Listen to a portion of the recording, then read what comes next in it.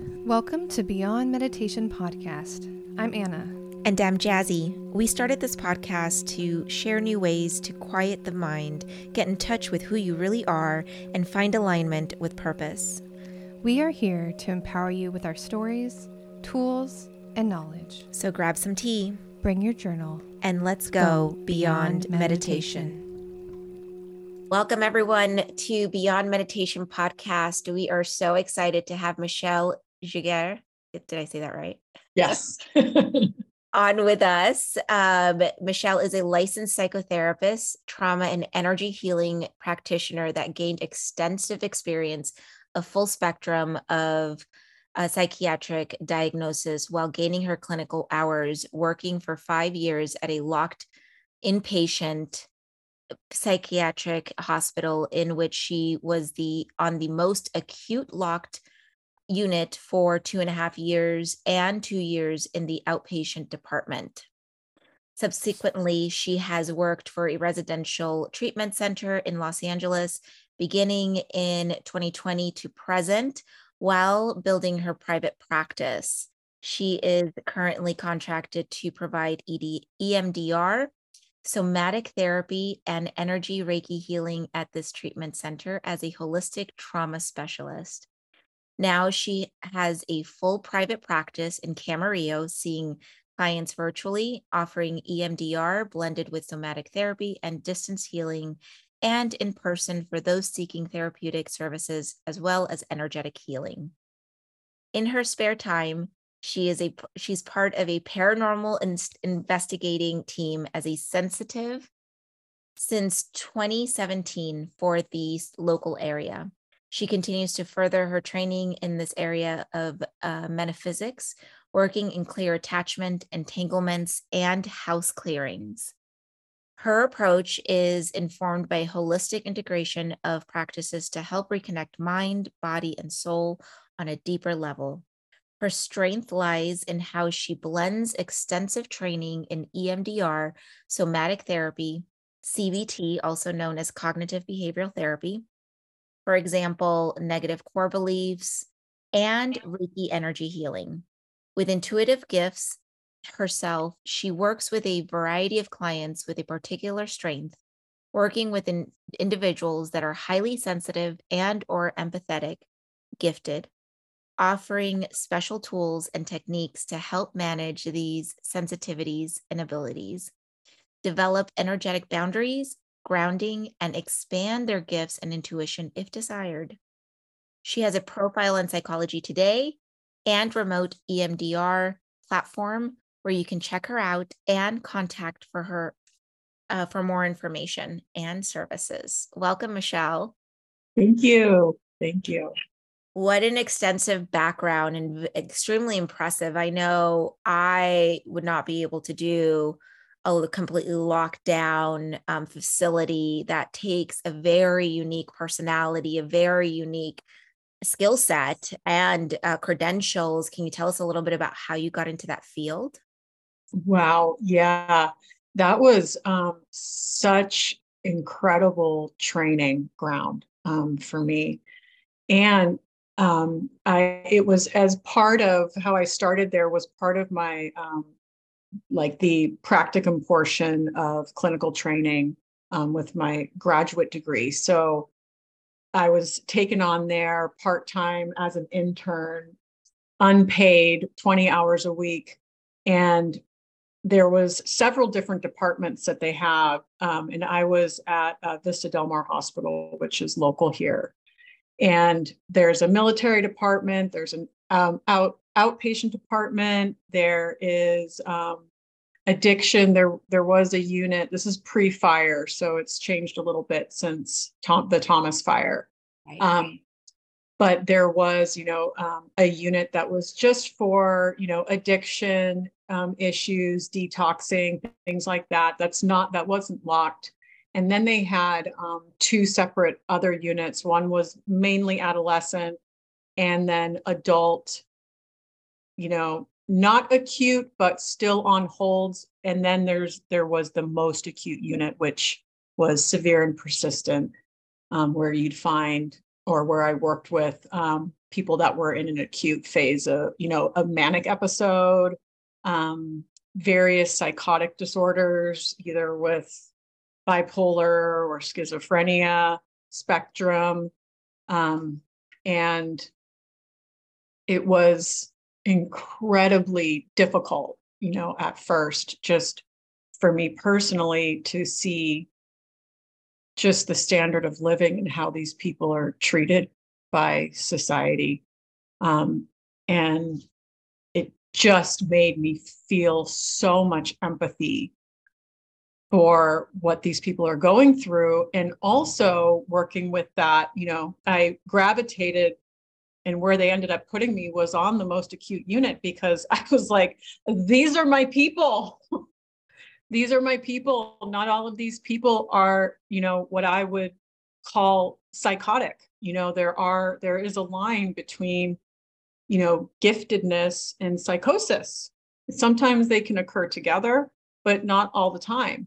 And what I was seeing was, and experiencing, were other things around these patients that were, outside of them, certain energies. I could see a lot of what was going on the unit. And that's also, where my gift went through a really big blooming period, is what I would kind of call it.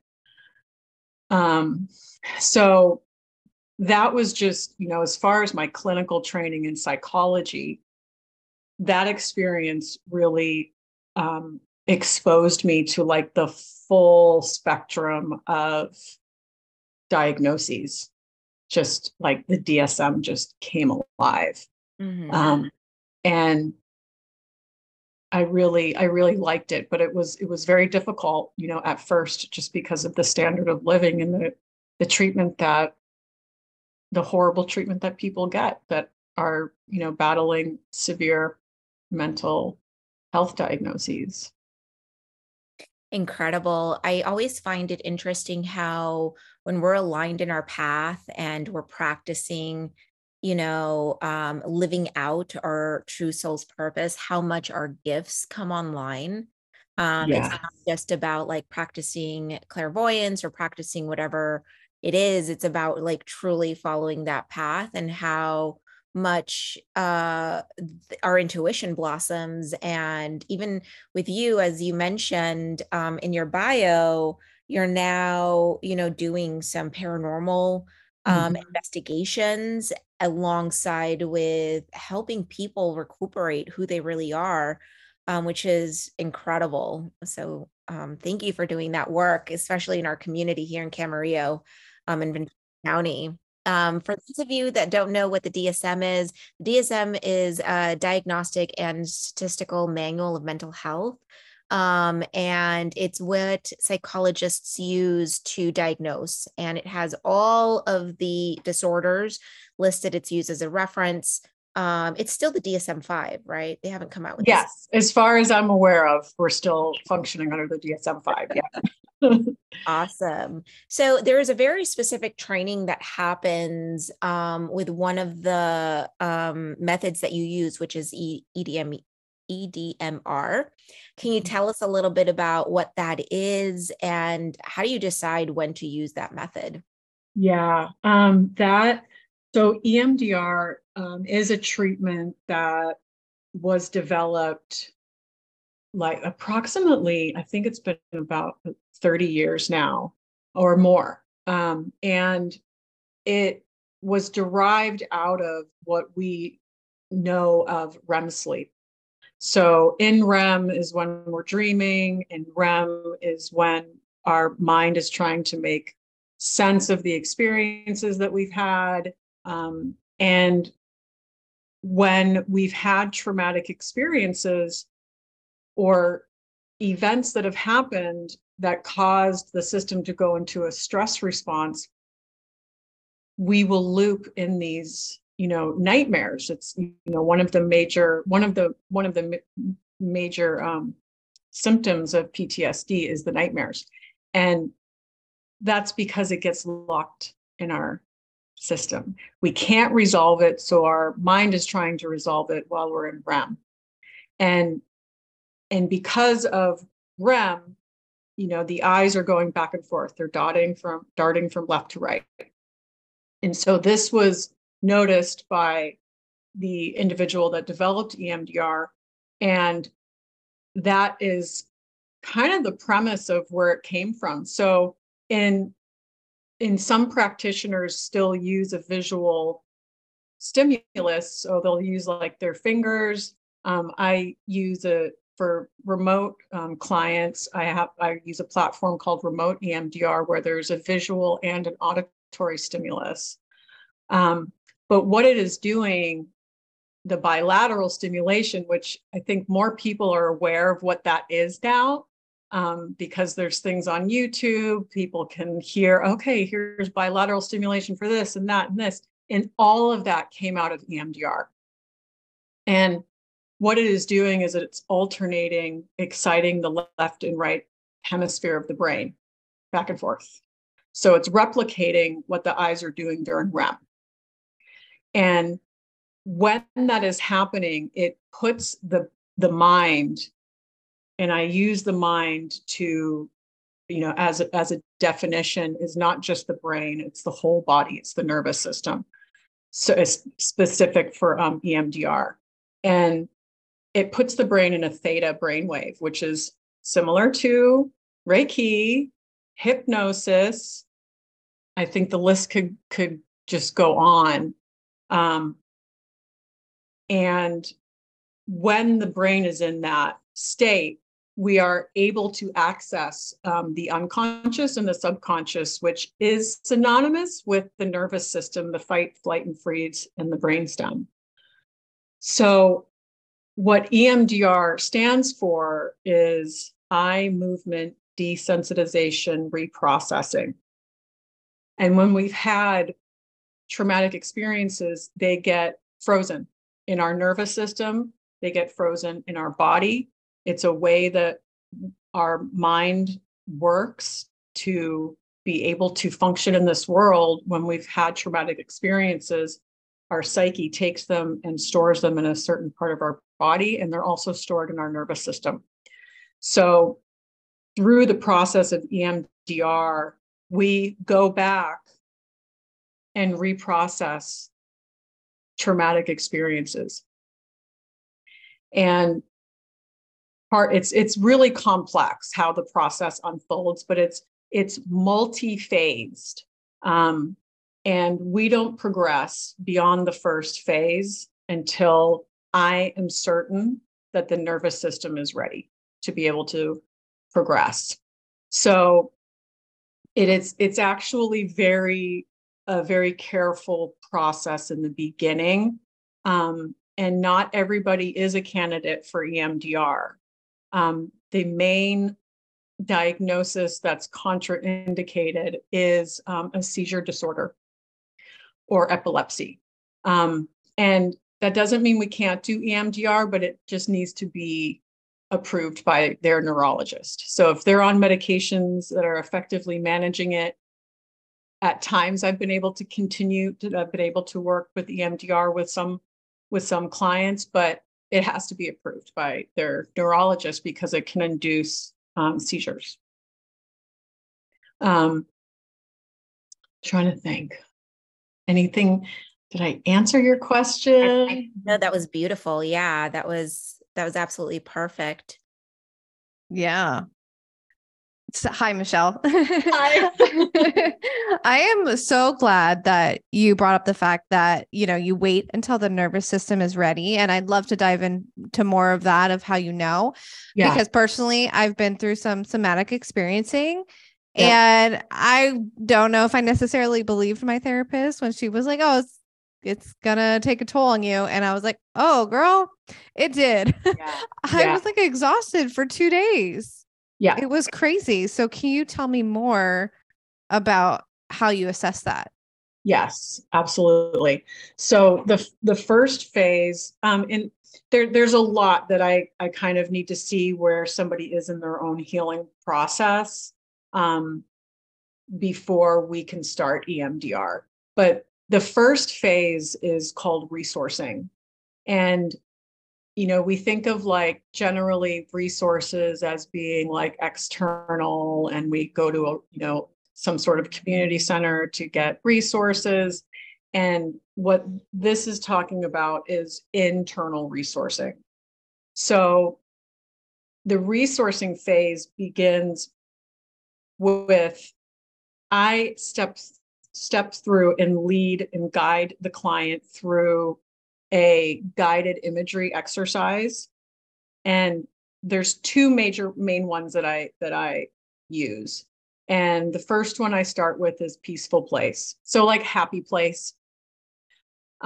We create that together. And I'm gauging through a scaling question at multiple times throughout sessions as we go the whole time through, all of the phases of EMDR. And the scale is from 0 to 10, and it's, 10 is, intensity of discomfort, 0 is none, or neutral, or peaceful. And when I start, I take that reading before I even start resourcing to gauge where the person is at internally. And that, intensity of discomfort is really in 3 different measures. It's intensity of sensation in the body. So where does somebody like somatic, where does somebody hold, most of their anxiety? Is it more in the chest? Is it hit in the stomach? Is it, hands are, tightly clenched? Where do they experience that? And so that's one measure. And then there's the emotional. So how intense is an emotion that you're feeling, as far as anger, sadness, joy, fear, or thought, content, or speed. So when we get, at a higher intensity of discomfort in thought, so thoughts can pick up speed. They can start racing, or images can be coming up that are disturbing, that, may be coming up that were from, a traumatic experience. So in the resourcing phase, depending on where they start, that tells me, okay, are we starting at a 7 and this person is already has a very elevated anxiety in their body and in their system, and I'm just working in the first session to reduce that, and how long does that take?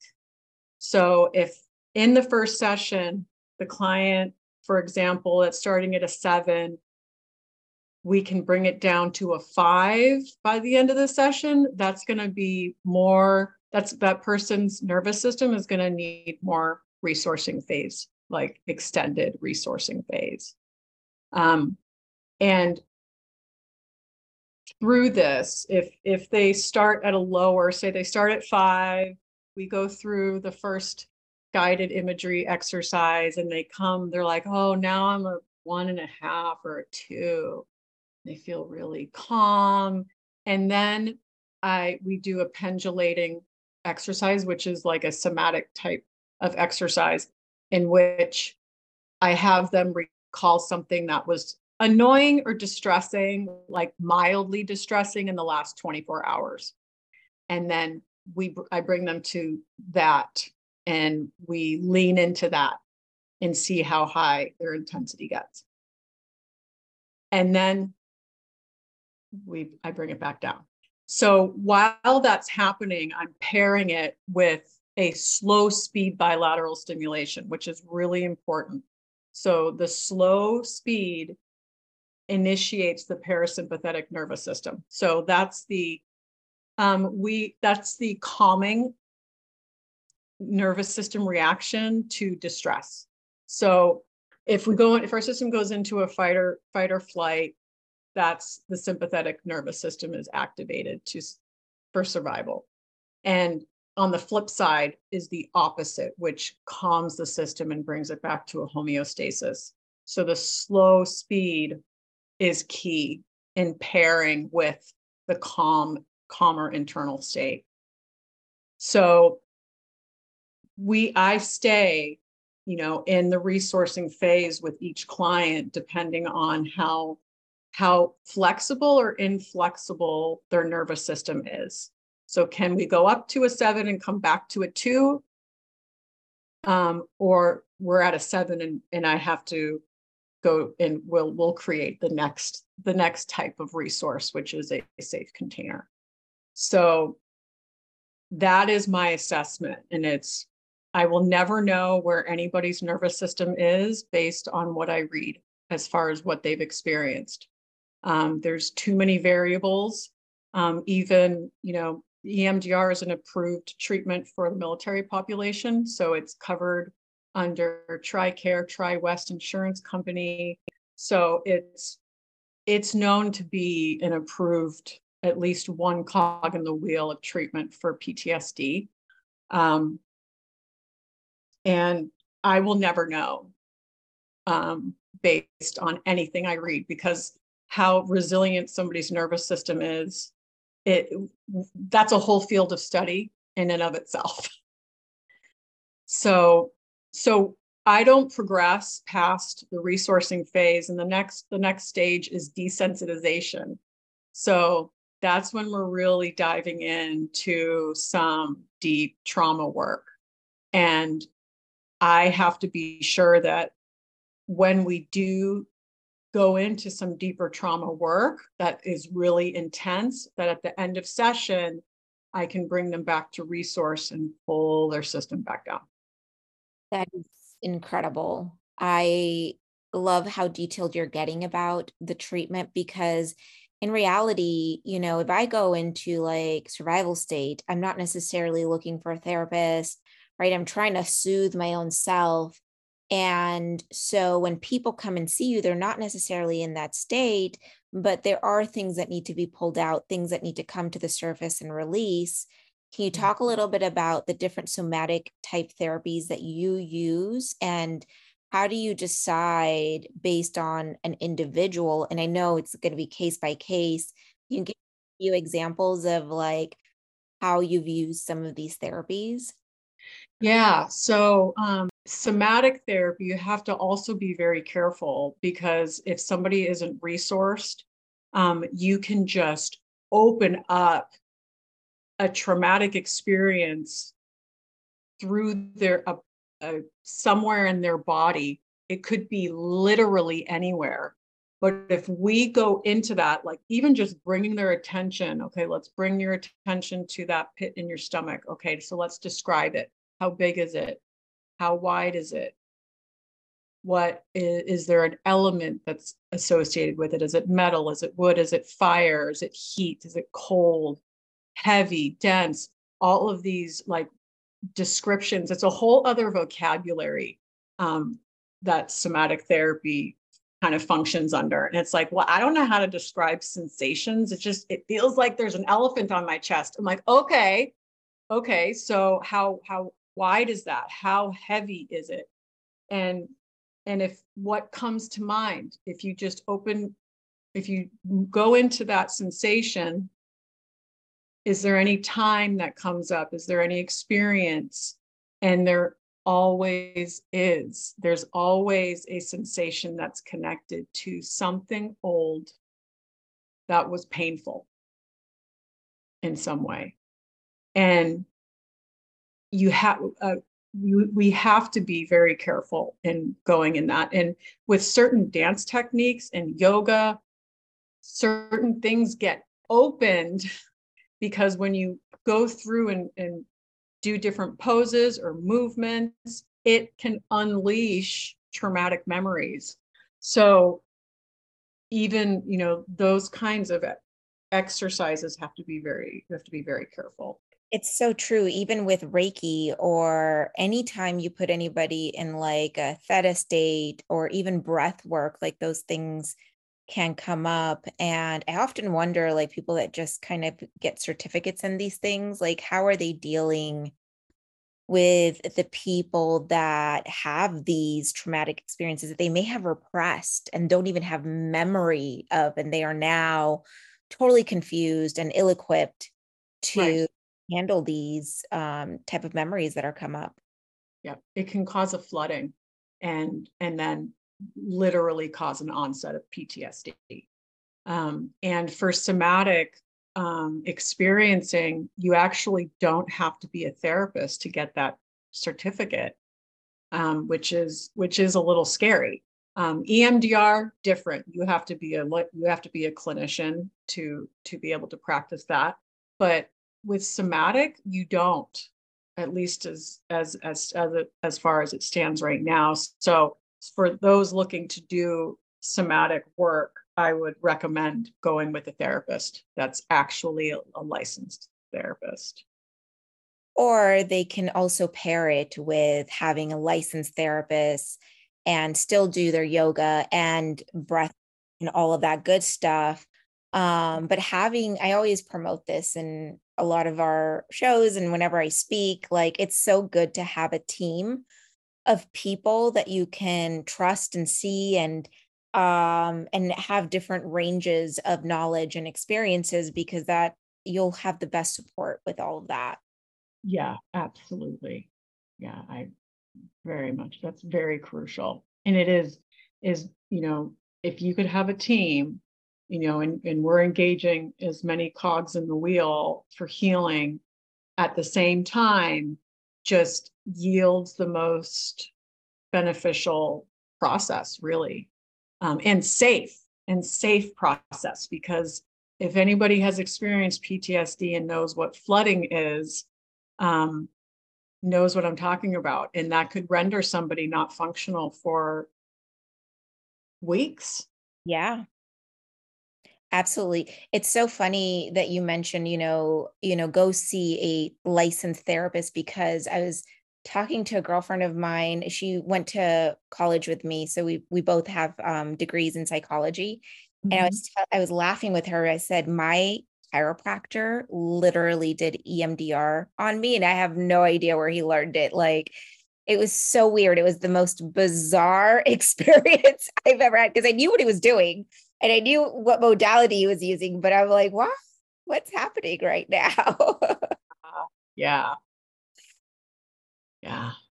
I mean, definitely being, careful and discerning in who we go to for help. Mm-hmm. So when you're assessing a new client and they come to you, how do you know which modality to start with them? So initially, I do my initial assessment, and I don't do a full initial assessment because it's really dry, and I do it in a very talk kind of therapy way. But I can gauge, I mean, also energetically, because I'm attuned to that as well. So I am tuning into them, but I'm also, seeing, behavioral cues or certain, motor things that are happening. If somebody's very shaky, or, there's so many subtle cues that tell me how flexible or inflexible somebody's system is.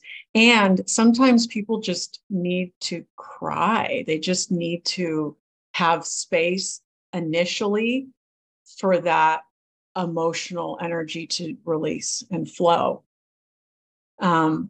So I really move very intuitively with people. And with EMDR, my process is pretty, I don't want to say rigid, but I'm very, very careful, when I'm kind of assessing, and, where somebody is at, and if I'm the best option for that person in their stage or not. I'm kind of a little bit later in somebody's healing stage.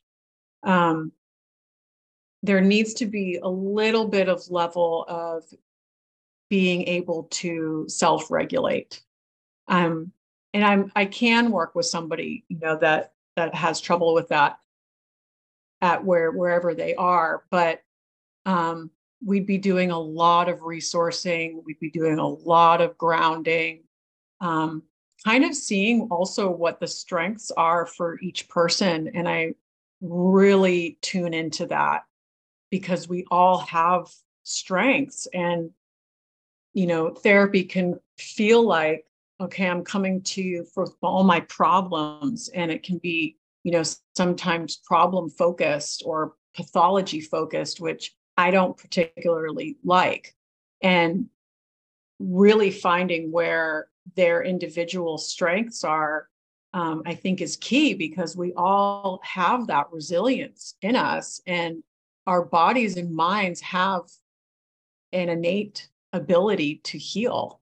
We just have to like get out of the way, and therapists and healers have maps to help people. But it's also, where somebody is and if they're really ready to do their own work. Where are they in their process? Yes. So at what point did you start incorporating these modalities into your personal practice? Like, what was the catalyst for that? I'm so curious.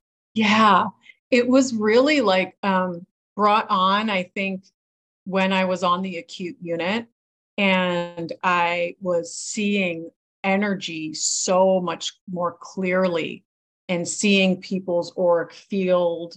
There was a lot of orbs going on in that unit as well, because it's just old grounds there.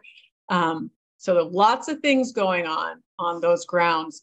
But seeing, what stood out to me, and I tell this story a lot, is this lovely, oh my God, this lovely patient. That poor guy was just so acutely manic and bursting with energy. There's so much energy in the body and their whole system. And it looked like the 4th of July fireworks in his auric field around him. And it was really like, that point where I'm like, whoa, okay, so I can kind of diagnose by aura what's going on. I can't write that in my clinical notes, but but I can see what's going on. And so, after I finished my clinical training, got licensed, it's then that therapists can decide on what they want to specialize in and really go with what works for them in their own style. And so I'm like, I've got to fold this gift in, and the empathy gift as well, and feeling where people are holding certain somatic, or traumatic memories in their body. I can feel it. So how am I going to fold it in? And I was like, thinking and Reiki. I didn't really know what Reiki was exactly, but I just knew that I wanted to learn more. And what is energy healing? And okay, well, I'm really attuned to these energies and I can see it and I can feel it. How can this be, melted into my practice? And then it just came to me. I'm like, well, I'm going to go get training in Reiki and see what happens. And I went through that process in level 1 and level 2. And then it's been a year now that I've been master trained. I say master trained because I haven't trained anybody in Reiki.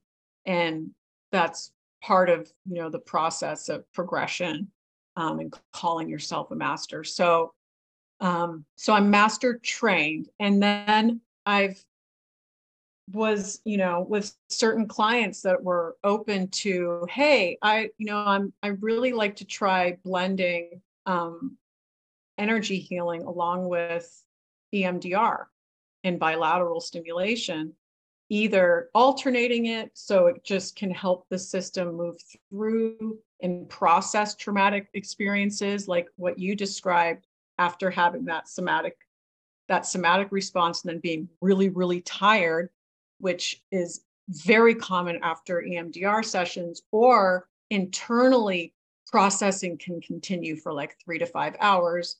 Somatic body processing can continue for like a week. So Reiki after that, or at least alternating it weekly along with the EMDR in person, really eases the system through the process, and it moves the system through it faster.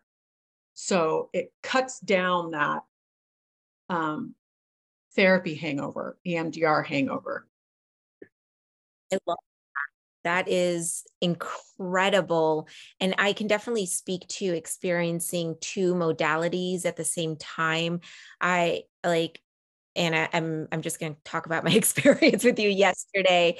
So Anna did a womb regression for me yesterday, and she incorporated Reiki in it. And I can't even put into words what that felt like, and how different it was from different past life regressions or what have you, in feeling it more powerfully and also easing me into it and easing me out of it. Like I had so much energy afterwards, and usually I'm pretty lethargic. I usually have energy afterwards, but it was just very different. So I can only imagine pairing EMDR with Reiki and sound. I saw your sound bowls, girl. You have some amazing sound bowls.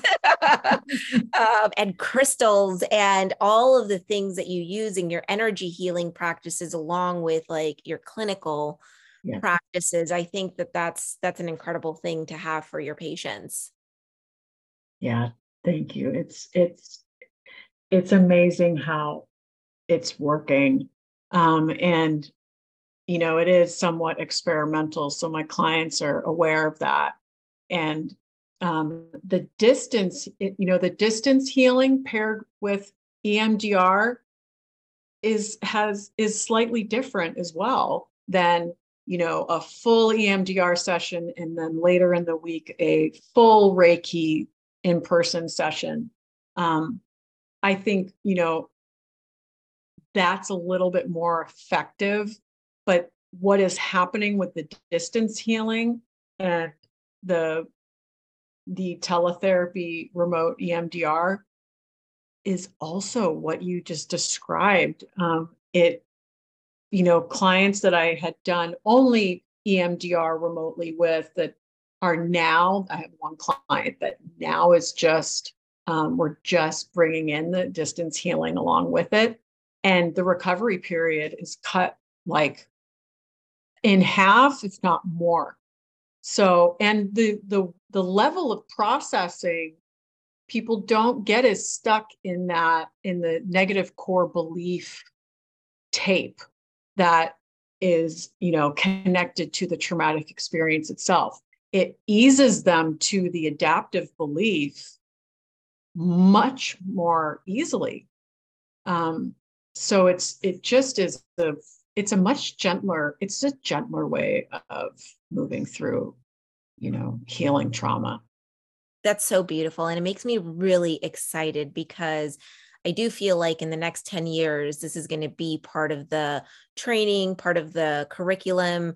When you first go to school for psychology, they teach you all sorts of therapies. And then, like you said, as you become a therapist, you kind of pick and choose what your niche is and how you're going to deliver those practices. And I feel like a lot of this energy healing that's happening in the world is going to soon, it's going to soon be incorporated into clinical practices.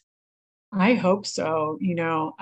I definitely have a solid amount of therapists that are coming to me for the energy piece, and that works. So we're catching on. I think therapists are like myself, at least, that want something more to be able to offer people. That's not just like, here's some worksheets, come see me next week, or do this and that, and not this, I'll see you next week.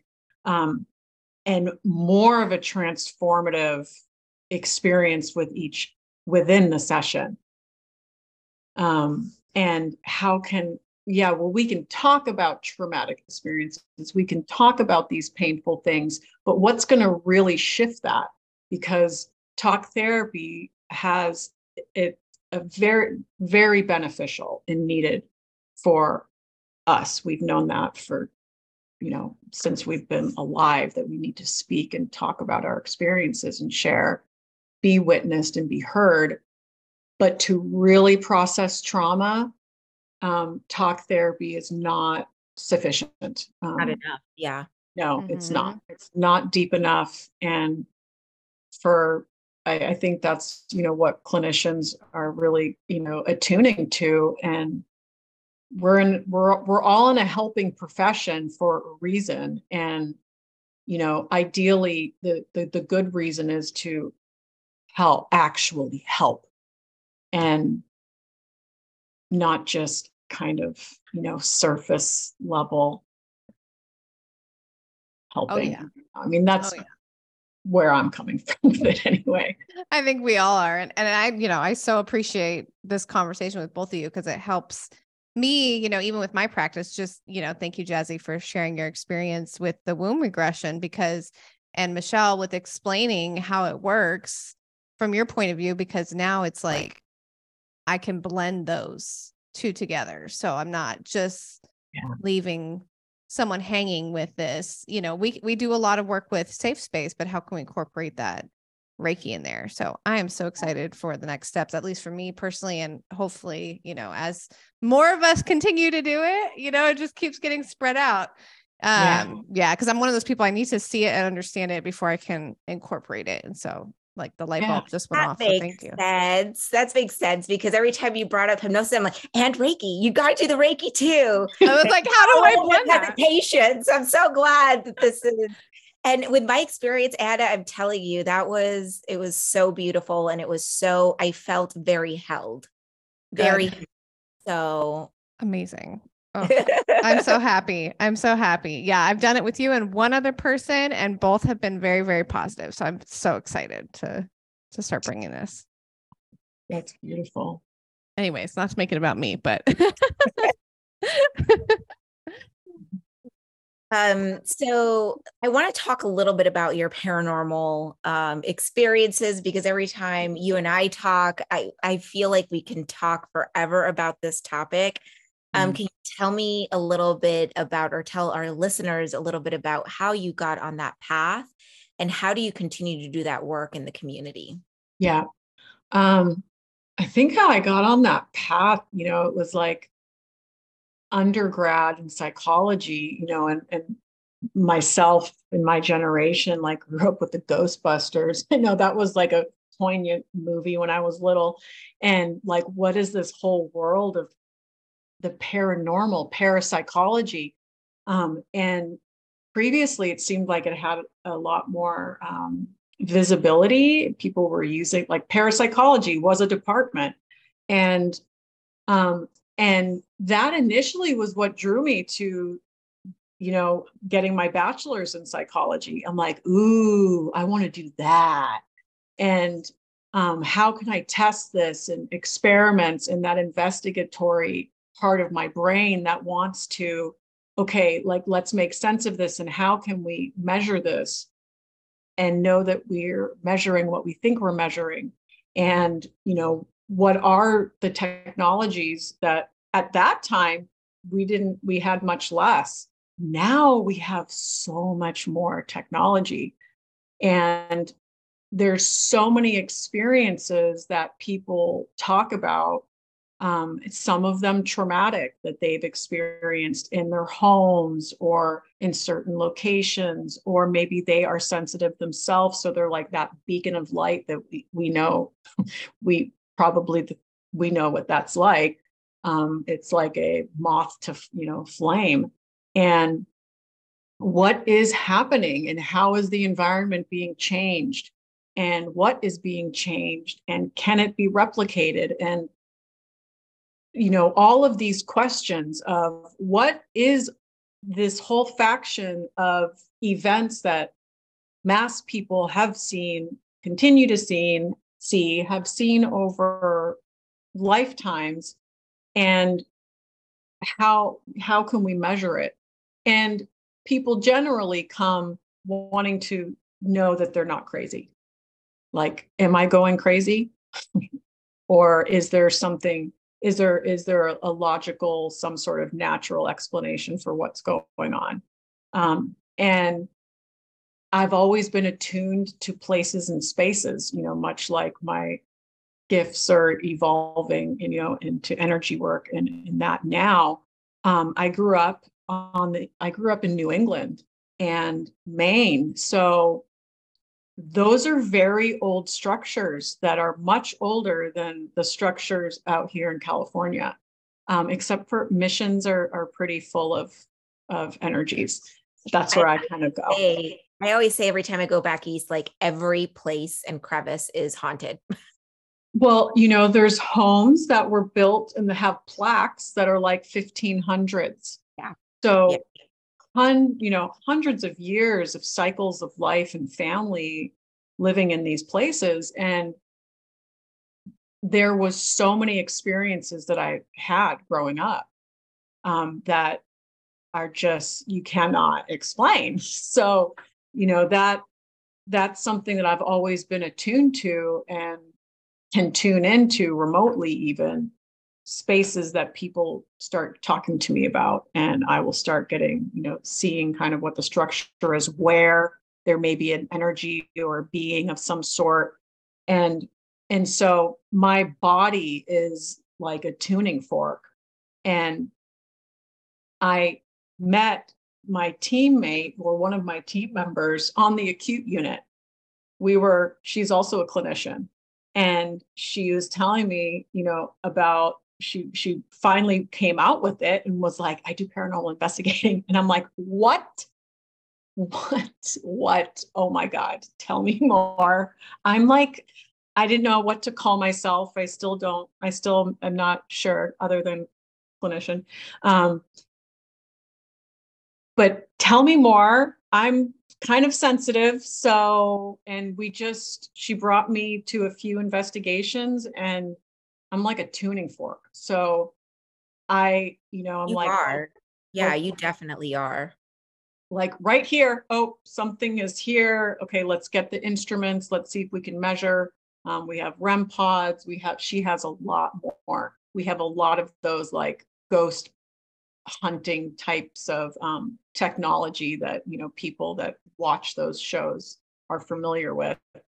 And we go into certain places. I have a private client that we're going to go do an investigation in Ventura County. We did a really big one in Carpinteria at a historical location through the city. And that's all I'll say, because I don't think I can say anymore specifically, because people don't want to be known that this is happening or that they are seeking this kind of service. So that's kind of been, there's this offshoot of what I enjoy doing. And, we don't charge for any of that kind of service. And that's the kind of training that I'm furthering currently, part of it, of how to clear, working with clients at the residential. And since I've been blending the energy work, I'm like, there is other things going on with people. That's not just their, quote unquote, mental health diagnosis. Do you have any stories that you can share with us? Maybe a quick one on an area that you cleared, and I haven't cleared. Yeah, no, I haven't cleared yet. So that I am like in the middle. I'm just beginning to do that training. Okay. Because it's been doing the investigations, and yes, okay, we've identified that there is something going on, and is it conclusive of an individual spirit or what have you? Maybe we can't explain conclusively, and I'm up against currently or recently, like, okay, well, we can go in and investigate and collect data on a place, but then what? Right. People are being really impacted by what's going on in their dwellings, then they need help. So how can we help and take another step that's not just collecting data. How viable is that to be of assistance and really help? I will know more as I learn and continue my own training in that area. Mm-hmm. I am curious because for a really long time when I was a kid, I remember hearing about, maybe reading about this study, or something had happened with this man that was in jail, and they had basically deemed him psychotic, right? Like he was super manic, he had killed another person, and there was a psychic that like said he's actually shouldn't be in jail.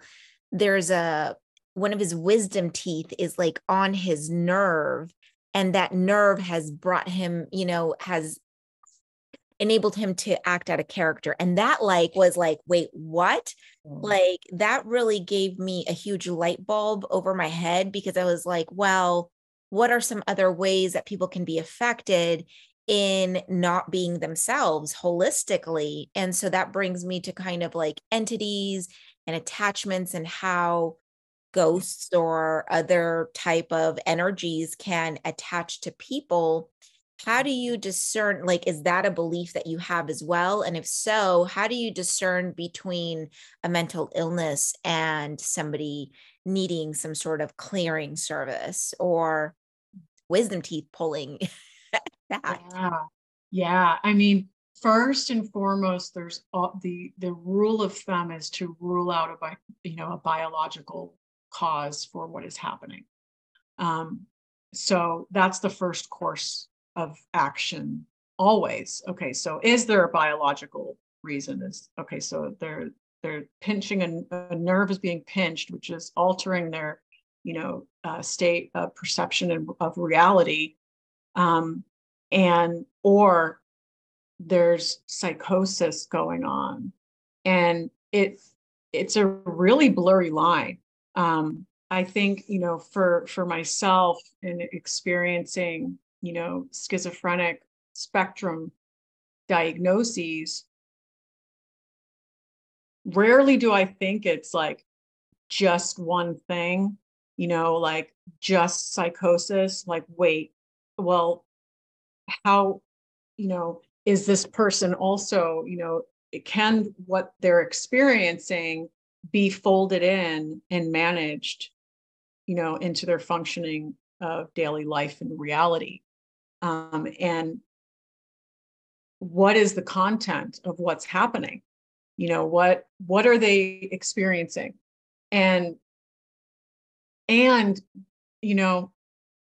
for me now, in being able to see these dark blobs, I'll describe them as blobs. Sometimes it'll be a string, or there's like this connection, this piece of like dark gray or black energy, for lack of better word, that continues to come back. Or if I start pulling, or I'll start seeing more.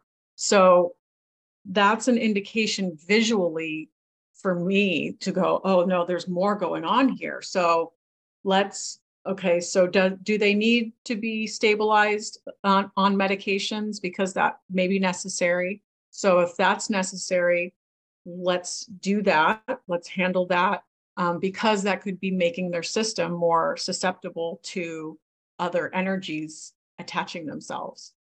And let's get that stabilization to wherever that is for that person with medications, and then let's deal energetically with what's going on, and then see how that impacts their system. It's so it's very case by case. Is there an addiction? Some of the attachments are going to be derived from the own individual, and some will argue that they are all derived, in some way to the individual. So what attachment or negative attachment do they have that is, inhibiting their own functioning. And is it a substance? That is that like is like a magnet for attachments, because it weakens the system. It weakens the body. It weakens the mind. It weakens everything.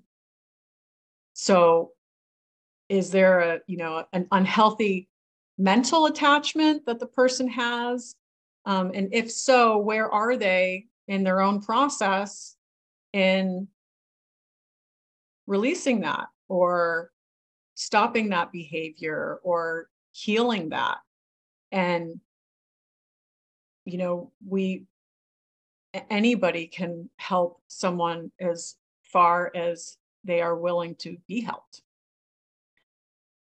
So, it's really, for me, initially, it's visually, because I see the energy. So, or it'll come into the room when I'm doing Reiki session, and I can see, oh, there's something connected to this person's foot that's blocking their throat, and it's running all the way through their system. And I can see this, this shadow thing in the corner of the room. Mm-hmm. And that was a particular client that I was just working with. With the treatment center, and where I'm seeing this so frequently there, I have a limited amount of time that I'm working with people, because they're there for as long as insurance will cover, or if they do have the funds, which is extremely expensive, then they can stay longer if they do have that support. But usually I'm under like a month to 2 months window that I can intensely work with someone in that setting. I was going to ask about that. Like, what are like some of the repercussions or outcomes that someone might have if they're in middle of an EMDR or a somatic type therapy with you? I mean, you've gotten so far with them that you're now doing this therapy, and then all of a sudden they drop off the face of the planet. Like, they can't afford it anymore. Life gets too busy. Right. Like, what are some of the things that someone might expect if they all of a sudden stop treatment? Yeah, I mean, they're gonna, more than likely, we all would do this, is we're gonna fall into old patterns. They're more comfortable. They're easy to fall right back into. And when I'm working with clients at the residential setting, and it's their first time doing EMDR, the first session is really discussing, okay, what are your expectations? What do you know about EMDR? There's kind of there's the buzzword about it now. I want EMDR, but do they understand what the process really entails? And so, depending on the extent of somebody's, traumatic experiences, or what, is it developmental, and this is like a lifelong, are we working with attachment trauma and, trauma through development? Then, I'm kind of triaging them, in my mind, in a way that I'm like, if I can get them solidly resourced, and the resourced phase is complete, then I personally feel comfortable with them going to another EMDR therapist. As long as they are resourced. So if I can complete the resourcing phase at the residential setting, that's great. And sometimes people's systems can sail much faster and can go through the resourcing phase in one session, and then we're on to processing. And people's mind knows where to go when we're doing EMDR. And I trust the person. I trust their mind, where they need to go, identify also certain goals, like, what are some expectations, or is there a major traumatic experience that we could focus on while you're here if we get to reprocessing, kind of like prioritizing while they're in that setting. But then the momentum just takes on a life of its own. and I'm just there with them, processing it. I'm just walking beside them. I love that. Yeah. And I think it's really important to say, you're trusting the process, you're trusting their mind, because somebody probably experiencing that is, it's helpful to have somebody else trusting that, because stuff could be coming up and they're like, I don't even know how this relates, or. Right. Yeah. Yeah. And I'll say this a lot. I will say this in EMDR. Sometimes we are following the white rabbit. Yeah. And one case, it was a white owl. And then the white owl, and because the mind has a way of bringing us to something that's really intense in a symbolic kind of beating around the bush sort of way. And it's a little bit gentler approach that our mind takes just to protect us. So there is literally no wrong direction. There's never a wrong direction. That's beautiful. That's beautiful. I feel like I could always talk to you forever about these. So if somebody wanted to reach out to you and get in touch, how might they find you? They can find me on Psychology Today. If they look in Camarillo, I mean, my name isn't, nobody else has my last name that I know of on Psychology Today. So, I think I'm pretty easy to find there. Also if they're specifically looking for remote EMDR services, the remote EMDR platform is similar to Psychology Today, in that therapists are on there, they have their bios, what insurances they carry, what do they specialize in, and they are all EMDR therapists. So, and they use that platform. And I would recommend, if you're going to do it remote, use a therapist that uses that platform.